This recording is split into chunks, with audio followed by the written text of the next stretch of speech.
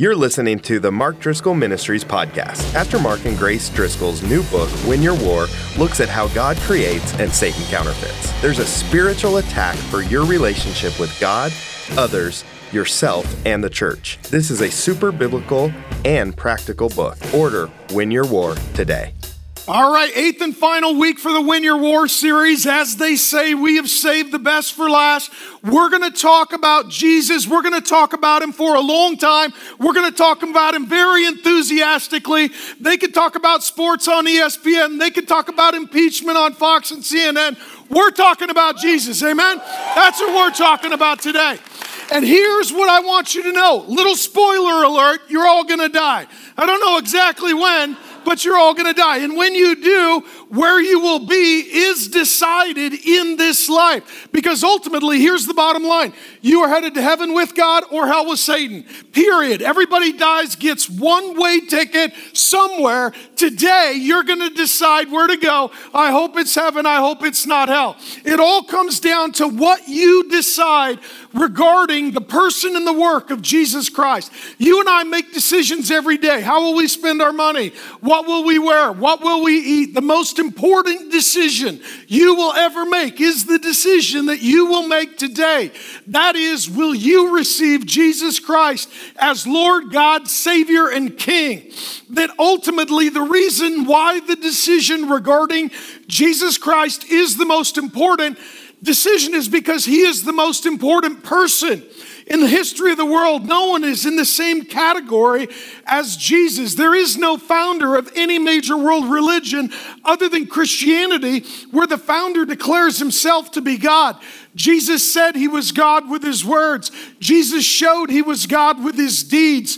Furthermore, he is the most significant person in the history of the world. More songs sung to him, more paintings painted of him, more books written regarding him than anyone who has lived in the history of the world. We measure time by Jesus into BC, before Christ, AD, Anno Domini, the year of our Lord. And we're getting ready for Christmas, which is Jesus' birthday, biggest party on earth. All of this really does matter because your eternal fate rises, falls with whether or not you receive or reject Jesus Christ. So I'm going to give you a bit of an overview of the Bible. I know that some of you are not yet Christians. You're going to become a Christian today.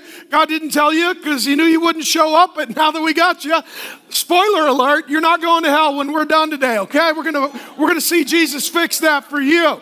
Nonetheless, the storyline of the Bible makes sense of all the storylines of history and all in our personal experience. The story of the Bible is that you are one person in two parts. You have a physical body, which we see. You have a spiritual soul, which God sees. You are one person in two parts. This correlates with reality. There is the physical world, which we see. There is a spiritual world behind that world that God sees and sometimes allows us to see. And in what I will call the unseen realm, there are divine beings, angels, the sons of God, the heavenly hosts, the divine council. There are divine beings in addition to Satan and demons, just as in our world there are human beings.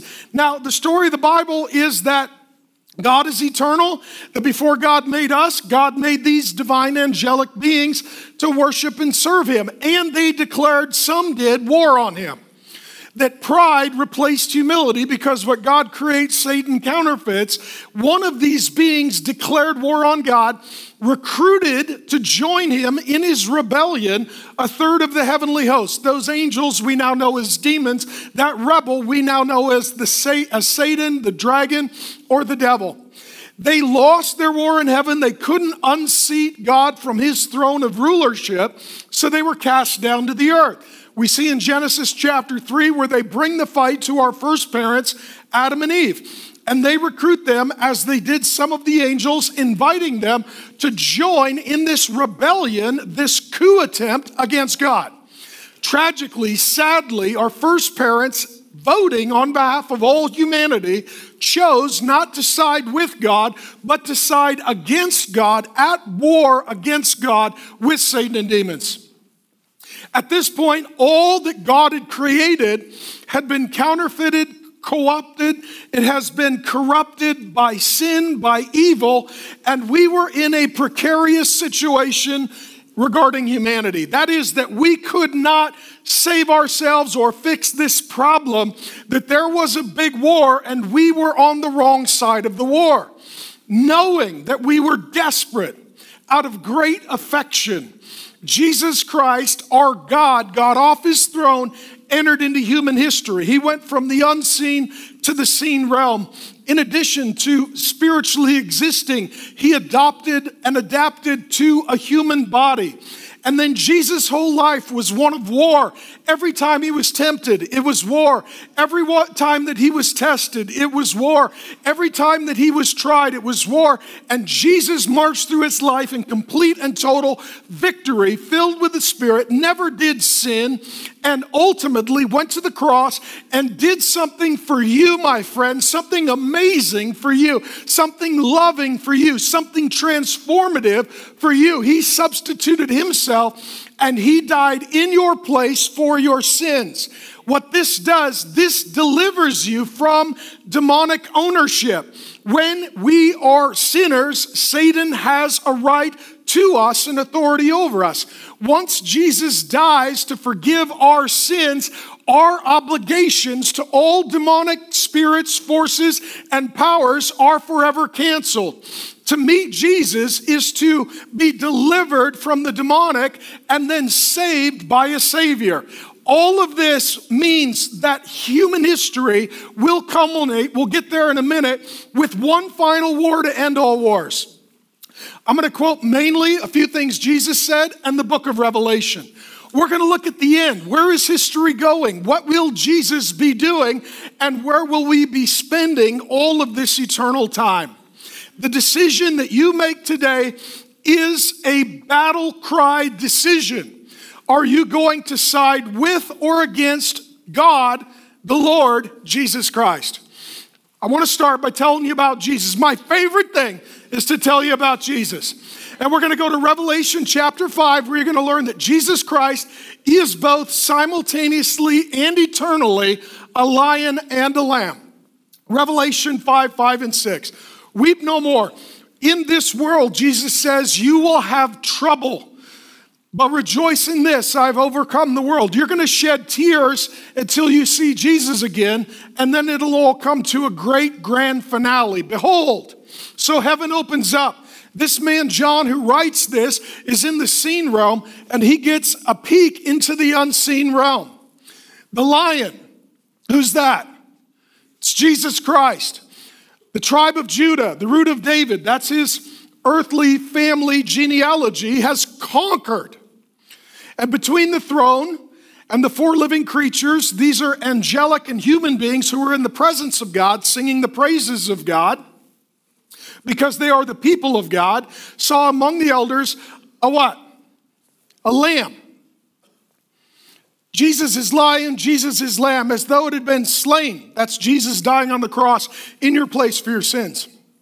With 7 horns, 7 eyes, 7 is the number of perfection in the Bible, which are the 7 spirits of God sent out into all the earth. He's saying that Jesus is lion and lamb. Here's what most people do. They see Jesus as lion or lamb. He is lion and lamb. Those who will be in hell forever will only experience Jesus as lion. Those who are in heaven with Jesus forever will only experience Jesus as lamb. Let's talk about this since we have nothing else to do. Okay, so lion. This is what I'd ask my kids when they were little. What does the lion say? You guys are pretty weak lions. Okay, yeah. Roar! Lion roars. They're scary, right? They're powerful. They're majestic. What do we call the lion? The king of the jungle. You been to a jungle? It's Scooby-Doo scary in the jungle. It's scary. There's all these beasts and animals and everything's trying to kill you. And he is the king of the jungle. What does the lion eat? Anything. Alligator, crocodile, elephant. A lion goes to the jungle and it looks to them like a Costco filled with free samples. They eat whatever they want. Okay? They eat whatever they want. Now, when it comes to this issue of Jesus as lion, when he was on the earth, who was he primarily lion toward? Men, especially proud, arrogant men, especially religiously proud, arrogant men. So I got to pay attention to all of that. He was a lion. He was fearless, and at times he was furious. There's one occasion where it says that Jesus made a whip to whip them. How angry you got to get Jesus. He's like, I'm going to whip you. I got to make my own whip first before I can whip you. Some of you, your dad whipped you, but he wasn't motivated enough to make the whip, right? He just took his belt off. What happens is Jesus gets so angry, so righteously indignant at rude and proud religious leaders that they experience him as lion. Jesus was also lamb. What's a lamb say? Bad. What is a lamb? A lamb is more of a timid creature, more of a social creature. Not a scary being, right? I mean, what do we tell kids? You can't sleep? Okay, what would be the most soothing thing you could think of? Count sheep. Count sheep. Count sheep. What do sheep eat? Vegetables. They're vegetarians. Sheep are vegetarians. Where do they... Some of you are like, you're picking on vegetarians. That's bad. That's bad. Okay, we found the lambs. We found the lambs. Okay. Where do lambs live? Wherever. They're homeless. They're homeless. And do they ever attack anyone or anything? No, they're pacifists. I like to say it this way. They're hippies. They're vegetarian, homeless pacifists. They're hippies. They're the first hippies. Are there times during his earthly ministry that Jesus is really a lamb? With children? It doesn't say Jesus whipped the children. All of you dads, write that down. All right, only the men got whipped by Jesus, so whip yourself, not your child, okay? Something to pray about. A couple of the wives said amen. You obviously have some family issues. Nonetheless, Jesus was a lamb to women and children, to those who were hurting, to those who were oppressed, to those who were broken. He was a lamb. Question, is Jesus lion or lamb? Yes. This is what I tell men all the time. Jesus is a tough lion for us. Jesus is a tender lamb with us. If men want to be like Jesus, they need to know when to be tough and when to be tender.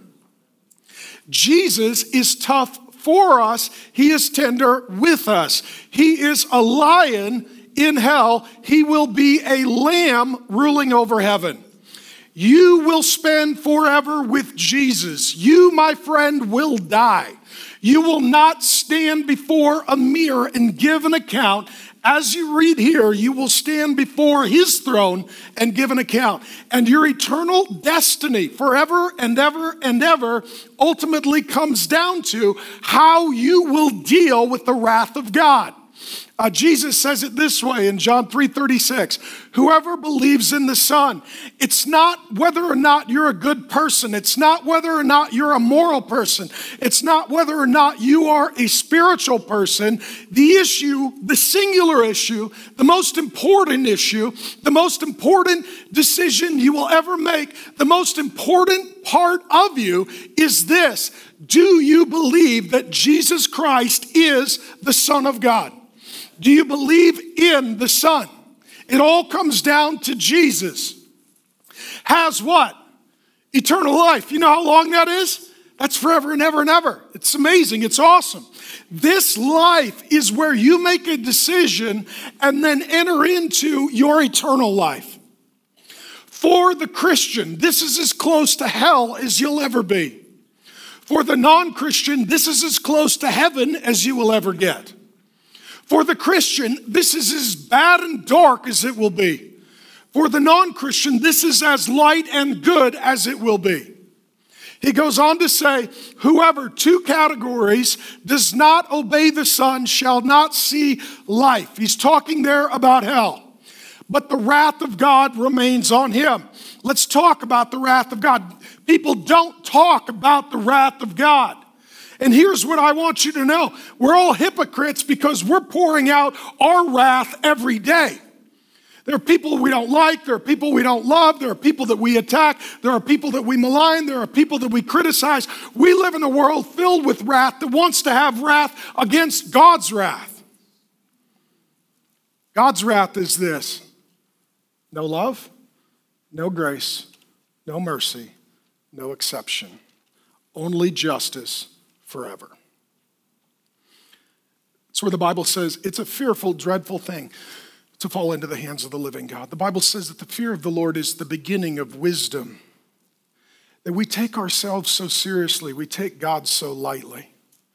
We think that those who offend us are so bad and yet believe wrongly that we are so good and we've all offended him. Some people will say, God can't have wrath, God is love. Lion and lamb. The love of God is Jesus as lamb. The wrath of God is Jesus as lion. The Bible does say that God is love, but the number one attribute of God that is listed more than any other is his wrath. It's spoken of with some 20 different words in the Bible on more than 600 occasions. Wrath is what a holy, just, and good God must pour out where there is rebellion, sin, folly, and death. It's the same reason why if someone commits a crime against you, you believe that the cops should be called, a judge should be invited in to make a decision so that they can no longer harm you. We've all sinned against God. The reason why we don't like his wrath is because we're the criminals. If you were the victim, you love justice. If you are the criminal, you hate justice. The fact that we hate justice and the wrath of God simply reveals that he is the victim and we are the criminal. When it comes to the wrath of God, there are two different ways that God expresses his wrath. One is passive, the other is active. Let me explain this to you. The passive wrath of God is spoken of in Romans chapter 1. This summer, we're going to get into the book of Romans. So start reading ahead, buckle up, get a helmet. We'll see you on Sunday. It's going to be amazing. But Romans 1 starts off talking about the passive wrath of God. I'll give a little quote to you from it. He declares it in this way: God's wrath is revealed, and he says God handed them over. That's passive wrath. Some of you, you're like, God must not care. He doesn't do anything. God must not exist. He doesn't stop me. God must have changed his mind because he's not intervened. You're experiencing the passive wrath of God. The person who gets to do whatever they want is living in the passive wrath of God. It's like Jesus looking at Judas and saying, if you want to do that, go do it. I'm not going to stop you. The passive wrath is the same position that the relationship ended between Judas and Jesus. Passive wrath is for a season, and then it culminates in the second kind of wrath, active wrath. It says this just in the next chapter of Romans, Romans chapter 2, verse 5. He says, you are storing up wrath for yourself on the day of wrath when God's righteous judgment will be revealed. What he is saying is that no one is getting away with anything, that everyone is storing up everything for the day of wrath. The language of the Bible is this, that God's passive wrath allows you to do whatever you want. And then his active wrath is the consequence for you eternally, the judgment and justice upon you eternally. The Bible uses the language of a cup. And it is that your sin goes into a cup of God's wrath. And there are two ways for this cup to be emptied. Number one, Jesus Christ drinks your cup filled with God's wrath, or you drink that cup every day into eternity.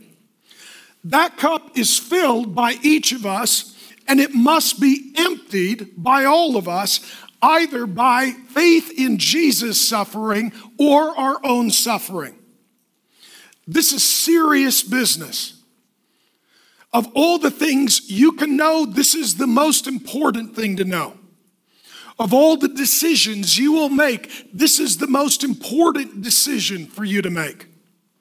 The story of Jesus is that as he was heading to the cross to drink full strength the cup of the Father's wrath for us, for you and for me, that he was in such anguish that he was sweating like drops of blood.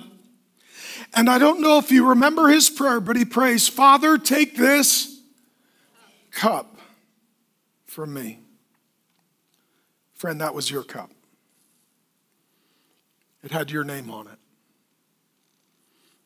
In it is all of your sin, folly, rebellion, independence, stubbornness, and pride. In it is all of your sins of thought, word, deed, and motive. In it was all of your transgressions. Commission, where you did things you shouldn't, and omission, where you didn't do the things you should. And then Jesus prayed, surrendering and submitting so that he could be our Savior. Not my will, but your will be done. Jesus went to the cross and he drank your cup. Because Jesus drank your cup, you don't need to drink your cup. If you reject Jesus, it is completely just and right that if you will not allow him to consume the cup for you, that you will need to consume it for yourself. That is hell, conscious, eternal torment and justice. The wrath of God, the punishment meets the crime for all eternity. Everything rises or falls with how you handle God's wrath. For those who reject Jesus, they will receive that cup in a place called hell. We're going to talk about hell. Nobody talks about wrath. Nobody talks about hell. People are like, I don't like wrath. I don't like hell. That's why I'm telling you about it, so you can avoid both. This is not a sales pitch. This is an anti-sales pitch. Wrath is bad, hell is hot, forever is a long time, okay? You need Jesus. Here's what he says, Matthew 25:41. He talks about the eternal fire. How long is eternal? Forever and ever and ever. Some people are like, oh, you just cease to exist. No, eternal. There's eternal life, eternal damnation, but it's eternal. Eternal fire, heat, punishment, suffering, prepared for who? The devil and his angels. Their rebellion is unforgiven. You need to know this. Jesus didn't come as a demon, he came as a human. Jesus didn't go to the cross to pay the price for demons, he only went to the cross to pay the price for humans. What Satan, the devil, and demons get is just justice, the wrath of God, the fires of hell.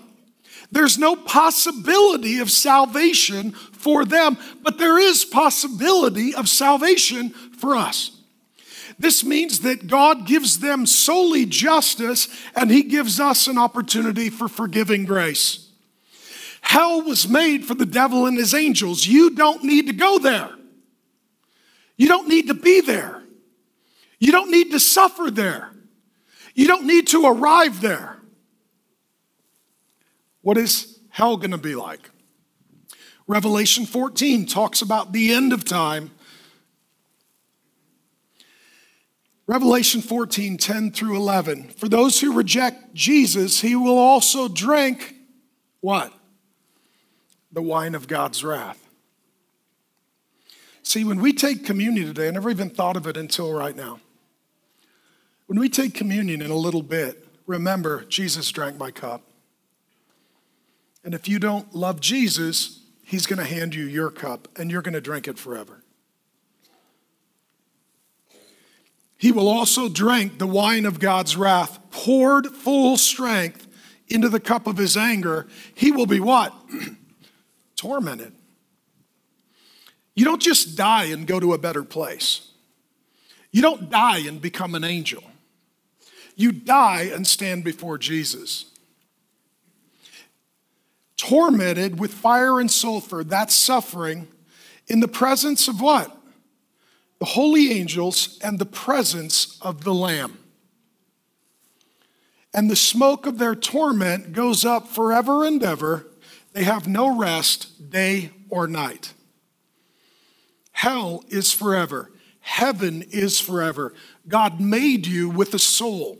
You will live after you die. The only difference is where you might go. How many of you have been wrongly told that Satan rules over hell and God rules over heaven?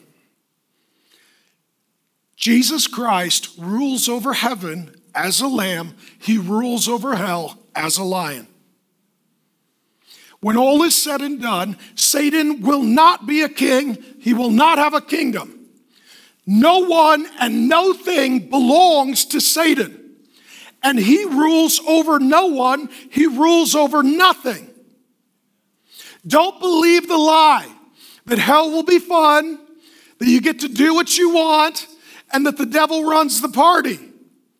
It says that he will be busy being tormented by Jesus. Now, what's curious about this, those who are in hell experiencing Jesus as lion will see him as what? Lamb. How horrible will it be? He loves people. I rejected that. He forgives people. I neglected that. He changes people, and I resisted that.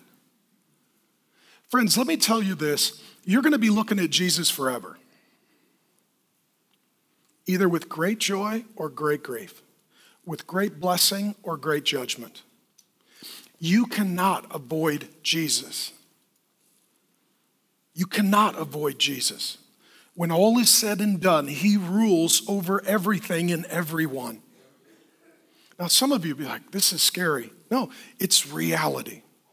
Hell is real. Heaven is real. Angels are real. Demons are real. The cross is real. The resurrection is real. The decision that you make today is really real.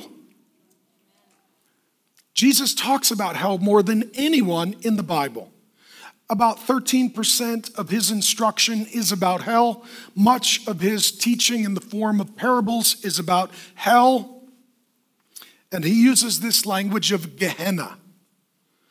What would happen in their day, they would live in a city that was filled with the presence of God as its center. So it's the people of God in the presence of God singing praises to God. Outside of the city, on the other side of the walls, there was a garbage dump called Gehenna. Gehenna is where everything that was dirty and defiled and disregarded was sent. Corrupted bodies, trash was all sent to Gehenna.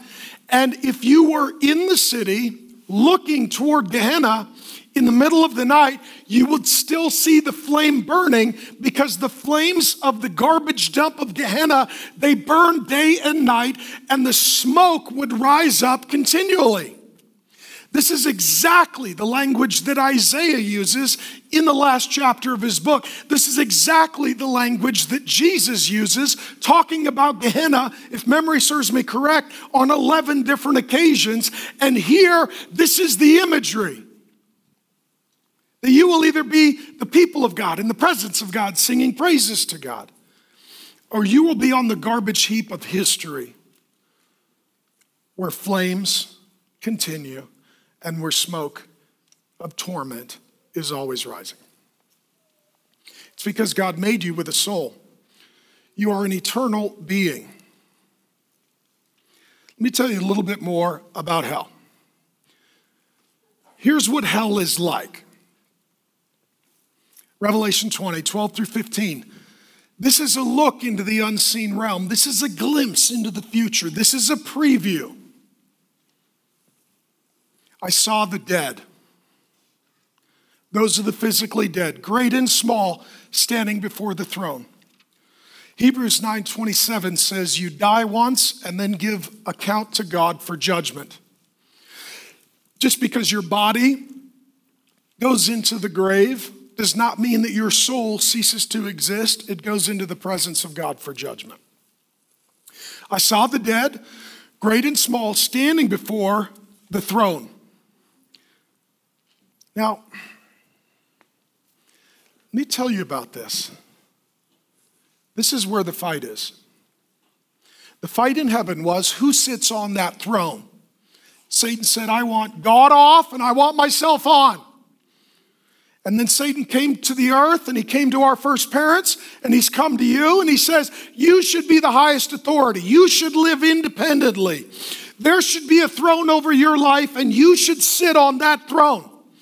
You should give an account to no one. Others should give an account to you. You will be judged by no one. Others will be judged by you. It's all demonic because what God creates, Satan counterfeits. The throne is spoken of a few hundred times in the Bible. About 65 of them are in the New Testament. 2/3 of those are in the book of Revelation. Because history ultimately is moving toward a throne.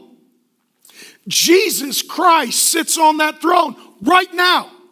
Just as real as you sitting in your seat, so right now Jesus is sitting on his throne.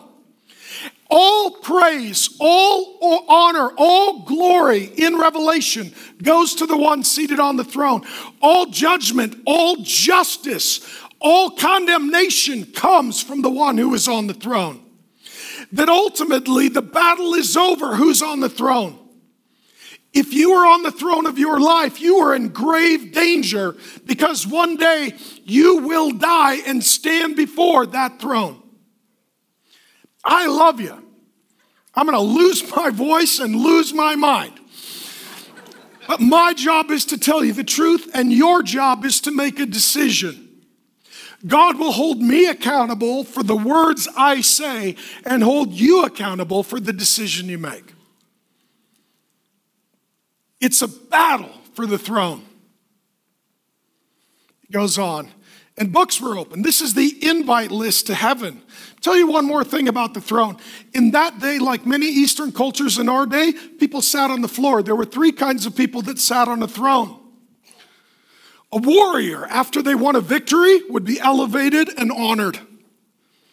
A priest would sit on a throne between the people and God to mediate and make intercession. And a king who ruled over a kingdom would sit upon a throne. When we see the throne, we know that Jesus Christ is our warrior king who conquers Satan, sin, death, hell, and the wrath of God. I need you to know not just who you're saved by, but who you're saved from. You are saved from God, by God, for God. Jesus also is our high priest who is seated on his throne, and he lives to make intercession. And Jesus is a king who rules over an invisible kingdom that one day he will make visible to all. Books were open. Here's the invite list. My hope, prayer, goal today, we get you on the invite list for the kingdom of God. Then another book was opened, which is the book of life. There's a guest list for hell. There's a guest list for heaven. And the dead were judged by what was written in the books according to what they had done. There will be different degrees of reward in heaven as there will be different degrees of punishment in hell. God is absolutely just. And the sea gave up the dead who were in it. Death and Hades, that is the grave, gave up the dead who were in them. And they were judged, each one of them, according to what they had done. Then death and Hades, the grave, were thrown into the lake of fire. That's hell. It's the image of Gehenna. This is the second death. You die physically, but that's not the worst. If you don't know Jesus, then you die spiritually, eternally. The worst thing is not to die. The worst thing is to live without Jesus and die without Jesus. This is the second death, the lake of fire. And if anyone's name was not found written in the book of life, he was thrown into the lake of fire. We're talking here about hell. The Bible is clear, amen? Sometimes clearer than Bible teachers. They're like, I don't know. No, you do. If you just tell people that, you get wrath. But if you don't tell them that, they get wrath. And if you love the people, you tell them the truth. Some of you will have objections. I can see it in your face. I'll try and answer a few of those briefly. Some will say, hell is cruel. Everybody who goes there, that's where they chose to be. I talked to a guy recently, not a Christian. He's like, I don't like I don't like that. You're not supposed to. God didn't prepare the brochure in such a way that that's where you want to go for your forever vacation. Amen? Like, it's very hot. It's forever. It's a dry heat. Yeah.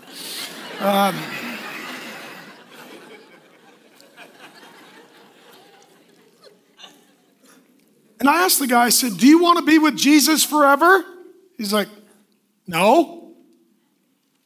Well, then it's not cruel if you don't go. You get what you want. Heaven is for all the people who like Jesus. Heaven is for all the people who want to worship and celebrate and honor Jesus and obey Jesus and follow Jesus. And if you're like, that ain't me, then it's not cruel not to drag you there, because our heaven would be your hell. Because we love what you hate and we hate what you love. Number 2, hell is intolerant. Yes. Yes, it is. Not everybody gets in. Where do we talk about intolerance? College. Do you know what you need to do is apply and pay? If they don't approve of your grades, your test scores, or your check bounces, you'll find that though they're teaching on tolerance, they're very intolerant, and you no longer can get to go to that college. We call that hypocrisy. That there are organizations that you need to agree to the terms to be a part of. Try not paying your HOA and see how tolerant they are. Try not paying your car payment and see how tolerant your lender is. That ultimately, God has a right to decide who moves into his house forever. Let me say this. You have a door on your house. So do I. It's because people don't get to decide who comes in and lives there. We get to decide because that's our house. Jesus says that heaven is what? The Father's house. He doesn't allow everyone into his house.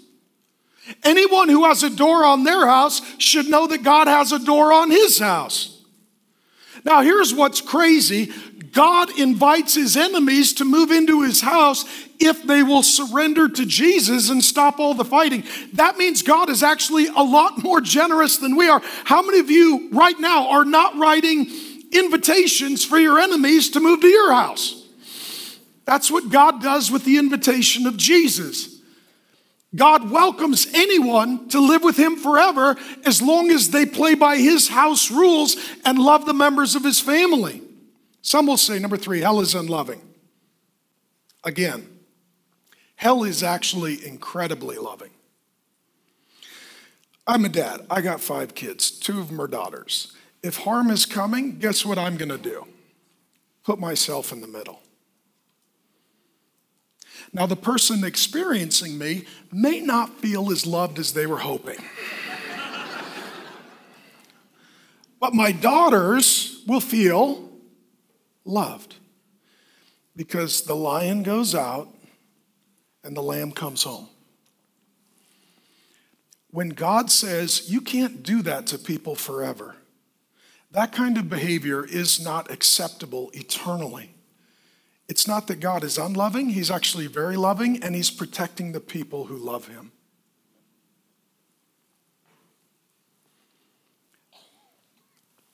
Number 4, hell is exclusive. Hell is exclusive. Let me say this. Jesus is the most inclusive and the most exclusive. He is the most exclusive in that he says, I am the way, the truth, and the life, singular. No one, no exception, comes to the Father but by me. That's very exclusive. The Bible calls that a narrow door. The Bible refers to that as a narrow path. But who's invited to Jesus? Everybody. So God is the most inclusive. It doesn't matter what nation, what race, your past, your regrets, what you've done, where you've been, who you are. everyone is invited to Jesus. There are many ways to Jesus, but Jesus is the only way to heaven. Now, let me just say this. Some of you will look at the concept of hell and say, I don't think that's right. Question, why did God give us an opportunity He never gave to Satan and demons? It's because He was loving. It was because He was inclusive. It was because He was willing to tolerate us. It's because He was willing to do life with us. And I don't know about you, but if Satan and demons versus men and women, if this category of being has no opportunity for salvation and we have one opportunity for salvation, I think rather than arguing, we should be submitting and rejoicing. Now, here's what I want you to know. Jesus is coming back. There will be a day when Jesus gets off His throne and He returns into human history. He will come to be a lion for those who oppose Him and a lamb for those who love Him. This is one of my favorite scriptures, Revelation 19. If you've listened to me preach, I have hammered this like a nail for decades. It's awesome. It's such a good verse. If this doesn't fire you up, your wood's wet. This is amazing. This is the war to end all wars. There was a war in heaven. There was a war in the garden. There was a war at the cross. Your battles are part of the great war. How many of you are battle weary?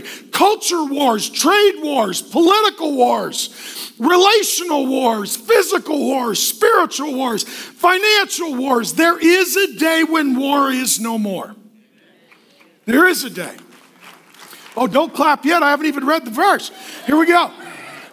I saw heaven open. So this guy John gets to see into the unseen realm, and he's in history, and he gets to glimpse into eternity.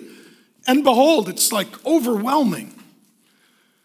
A white horse. Okay, old guys, who rides the white horse?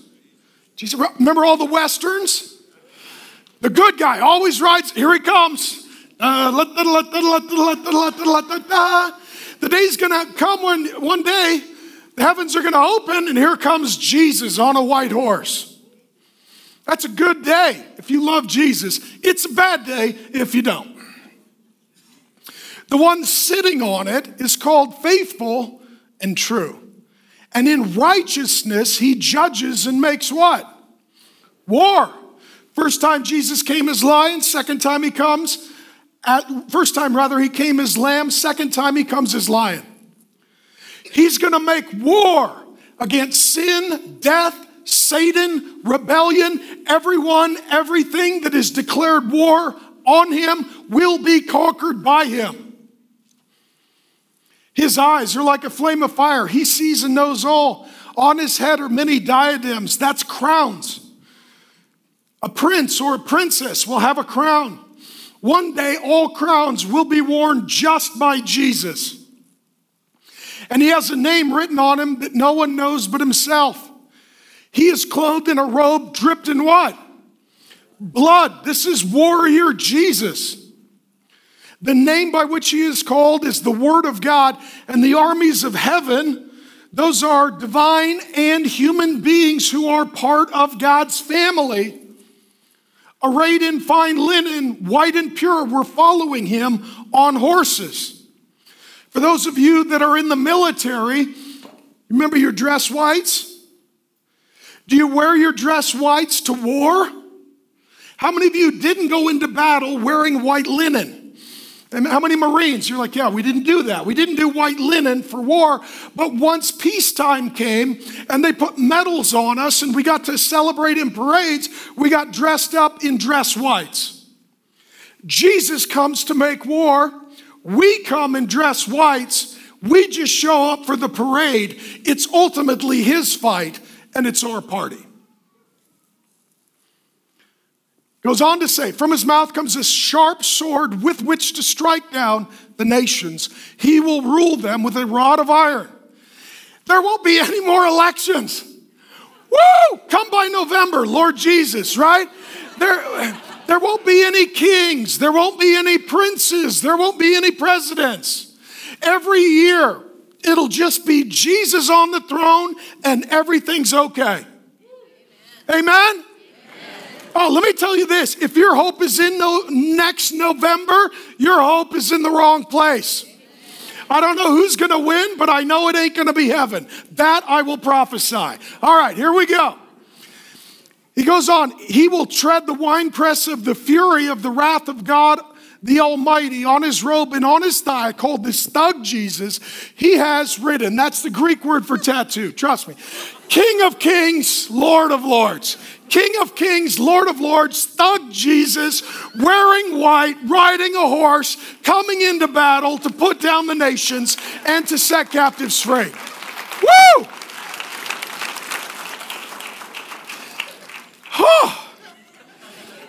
You want to talk about heaven too?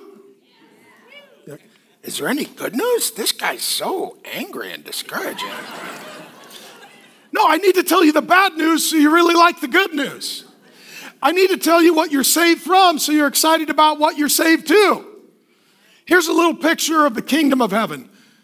Again, Revelation 21, he gets a vision, he gets to see into the unseen realm. I saw a what? New heaven, new earth. Everybody's trying to make the world better. Jesus will make it new. New. Not just improving what is, but replacing what is. For the first heaven and the first earth passed away, and the sea was no more. Divisions between people. I saw the holy city, the New Jerusalem, coming out of heaven from God. Jesus taught us to pray, thy kingdom come, thy will be done on earth as it is in heaven.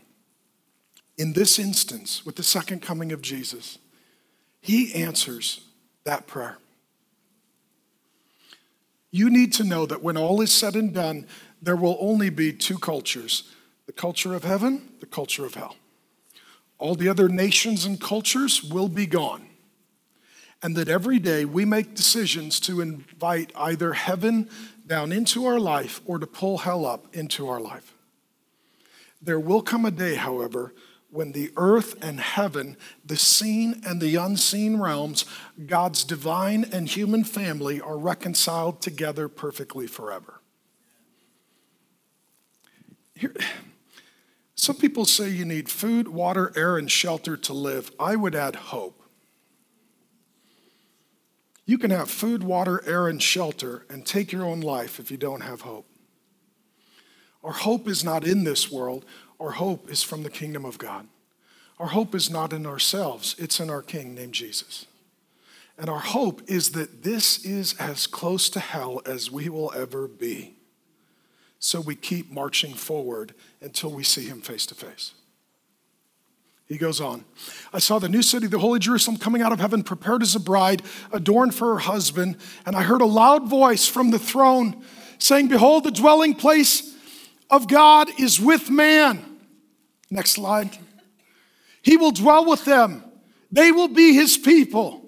I want you to be there. I want you to be with Jesus. I want you to be his people. I love you. It's so exciting to invite you to the party. It's a party that never ends, and it's a perfect party, and Jesus is the host, and he is the honored guest. Amen? And it's like, he says it's like a wedding. When a wedding happens, we go and we're excited. Well, eternity ends with a wedding where Jesus is like a groom. He comes back and takes the church like his bride, and he throws a big celebration that we're all invited to rejoice in this love together forever. He will wipe away every tear from their eyes. On the way to this party, you're going to shed your tears.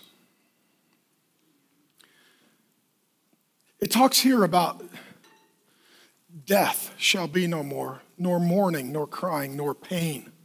You know what that describes? Life on the earth. Death, mourning, crying, pain. But it won't be forever, for the former things have passed away. He who is seated on the throne says, behold, I'm making all things new. A new you. There is coming a day, I just need you to see this by faith until you see it by sight. that Jesus will call your name and that you will come forth from your grave, that your soul and your body will be rejoined, the two realms become one reality. The Bible promises that you will see Jesus face to face. Now let me tell you this. When you see Jesus face to face, you will have tears in your eye. You'll be looking back at your life with regrets, remorse, repentance. You look into the face of Jesus and ask yourself, why did I ever choose to rebel against my King? And what Jesus is going to do is he is going to put his hands out. This is what it says. His nail-scarred hands, and with a smile, he will wipe the tears from your eyes.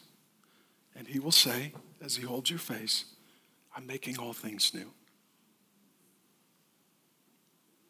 That's why you'll never rebel again.